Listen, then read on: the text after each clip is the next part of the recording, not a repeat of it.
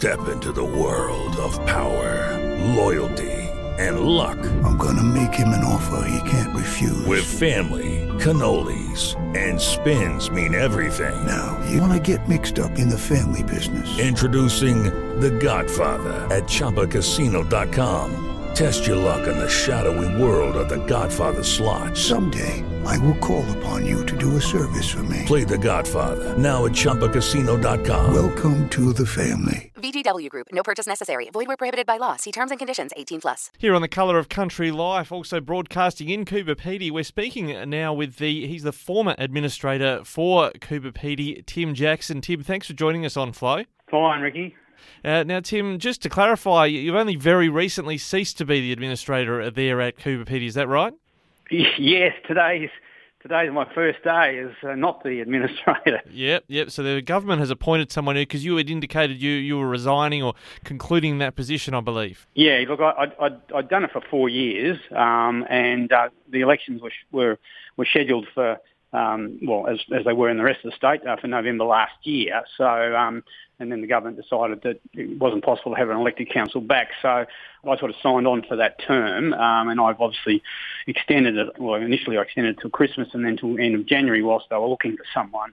So I flagged out 12 months ago that I wanted to cease, and I'm off to India for 6 months. Well, good for you. But look, just before you nick off to India, I just thought we would just reflect on just the circumstances why you ended up there. So basically, the Coober Pedy, the District Council of Coober Pedy, had elected members, but then it ceased to have those members. The government had to step in and appoint an administrator. Is that right? That's right. In January 2019 that occurred, yes. Yeah. And what were you trying to do in that 4 years that you were there in terms of getting things back on, if I could put it this way, an even keel? Yeah. Look, the place was there'd been two inquiries into the council, one by the Auditor General and one by the Ombudsman, which weren't particularly complimentary towards the council. A lot of governance issues, financial matters, and of course the significant issue was the letting of the contract for the supply of electricity, sustainable power, which was a huge contract, about $150 million, without going to tender. So the Ombudsman had a look at that. Those two inquiries resulted in the government suspending the newly elected council because they were elected in November 2018, whilst the government was sitting on these two reports. And these poor people put their hand up to try and fix things. And then in January, January 2019, the government moved on those two reports and suspended those people who'd really put their hand up to try and fix things.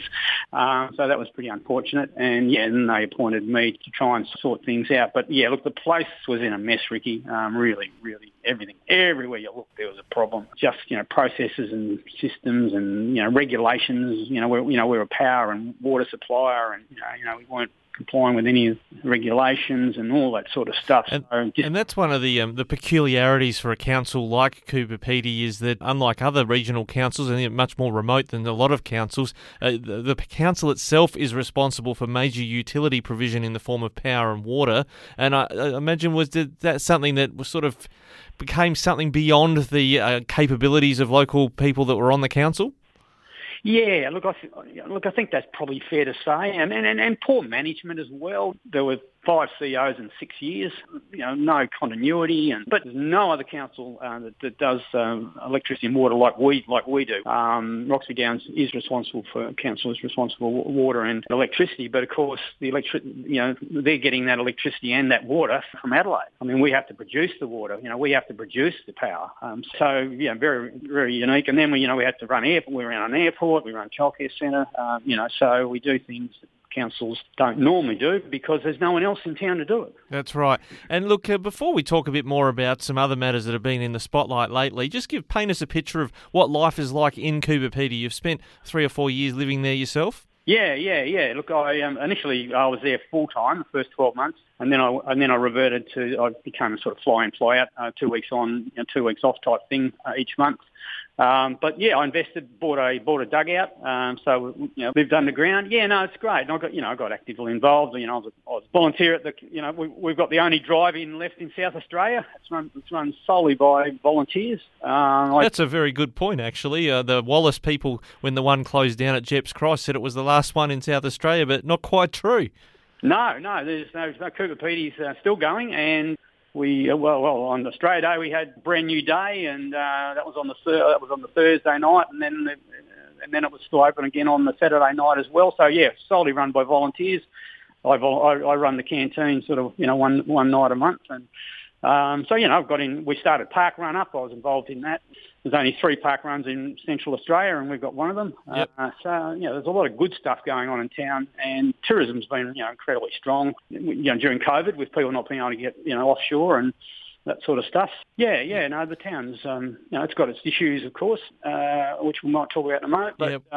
But there a lot of positive things as well. Yeah, that's right. And I wanted to start on the positives because the local community loves the place and keeps living there for good reason. But you have highlighted even in a press release issue just before you finished about antisocial behaviour in the town, particularly in Hutchison Street. You've published a letter the Premier wrote mid-January about this situation. Just what is the general situation, the problem? I think you've pointed a lot to the sale of alcohol and the amount of restrictions already in place, but maybe more were needed. Yeah. Look, it's a complex issue, and of course, centres like Port Augusta and Ceduna are experiencing similar sorts of issues, and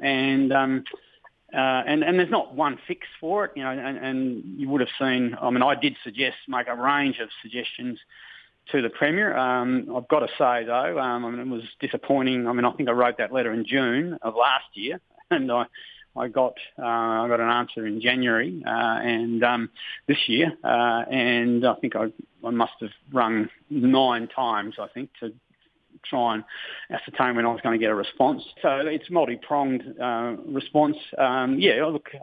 Essentially, alcohol's available in Cooper Pedy, and so that attracts non-locals. They obviously stay in town for some time, and then might transition through to Port Augusta. So is there a view amongst the local community? The perception is, like you mentioned, the term non-locals. It's people coming from out of town to access those services. Is there a resident problem, or is it more a visitor problem? No, it's a visitor problem. Yeah, most definitely a visitor problem. So and these people, of course, don't live in the town, so they do. They congregate. That's just natural. That's human. That's a human behaviour. And they sleep rough. So, And a lot of those things some people would be, could cope with, I suppose, in terms of how people are living. But you mentioned antisocial behaviour. What are we talking about? Violence in the streets or loud arguments or what?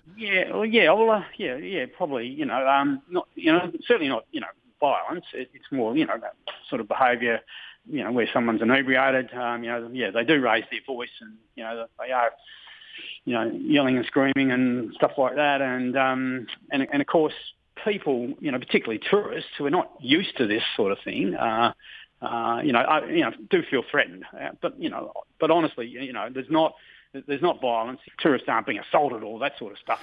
For a lot of people, they feel uncomfortable. But is it vocal? Are there actual threats being made to people, or is it simply that people are very vocal and people aren't used to people being so loud and direct in their communication? Yeah, I think that's right. Yeah, but people will ask you for money and that sort of stuff, and that sort of behaviour. Yeah. So if anything, it sounds like it's more drinking in the main, and drinking in public place. Yeah. And if anything, that sounds more like socially confronting behaviour. No one's people, unless you're someone who's not familiar with it, you're not feeling like your safety's threatened by the circumstances. Yeah, that's right. No, that's it.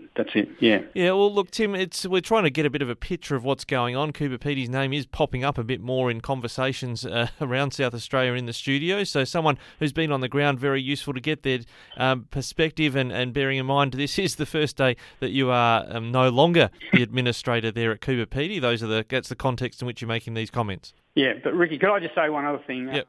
The real issue in Cooper Pedy is the water issue at the moment. We pay 3 times what Adelaide people pay for their water.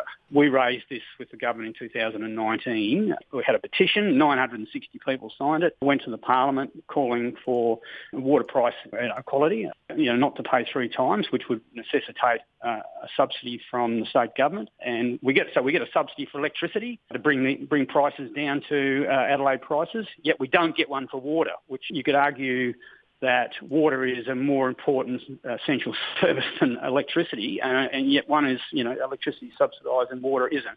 So we've been asking the government since 2019 for this, and I've done some stuff in the last few days. I've written to all MLCs just asking them a couple of questions around, do they believe it's equitable for Coober Pedy people to pay 3 times what Adelaide people paid for their water? In the last, since 2019, the town, a small town of 1,600 people, has paid $5 million extra for their water than they would have if they lived in Adelaide. Between that number of people, 5 million collectively. Yeah, that's it. Yeah, so I've written to the government about this, and they set up a task force back in August last year. It's met once. It ain't that difficult.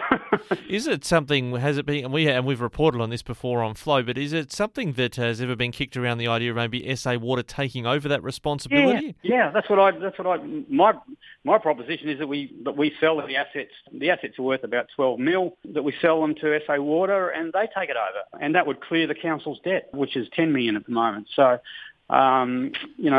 which seems peculiar when you consider SA Water has often been referred in state politics as a cash cow for whoever's in government because it's incredibly flush for funds. It seems odd they don't want to take it on, even if it means cross-subsidising the expensive cost of providing it there for others in the rest of the state. Yeah, no, well, look, exactly. It's just it's historic. Why we're doing the water. In fact, the NWS, which was the forerunner to the SA Water, they used to run the water system in Coober Pedy.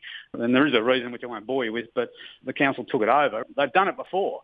And funnily enough, we've got an Aboriginal community in town, and the water distribution in that small Aboriginal community is actually SA Water's responsibility. It's crazy. It's called Umina Community, part of Coober Pedy. So there's some Aboriginal, there's probably 20-odd houses there, Aboriginal occupants. And so we sell the water to SA Water, who then distribute it to those houses. I mean, how crazy is that?